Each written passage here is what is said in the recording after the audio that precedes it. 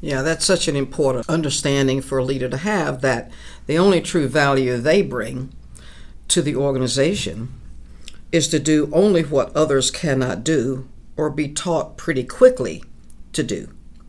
Because if others can do certain work, then why would the leader need to be doing that work? Because it's not their unique value, because someone in their organization can do it.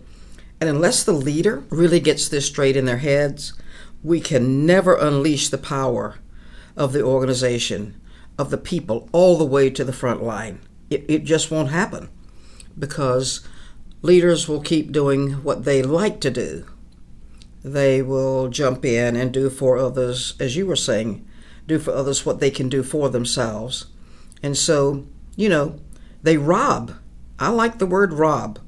They rob others the opportunity to learn and to grow. So this is such an important understanding.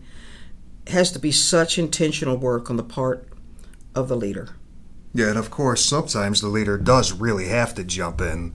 It's not about letting somebody fail or not helping out when needed, or the leader not getting their own hands dirty doing the work. It's not about that at all. When a leader does have to jump in and help, the objective needs to be to get out as quickly as possible. Because what often happens is the leader will jump in to help and then they'll stay there.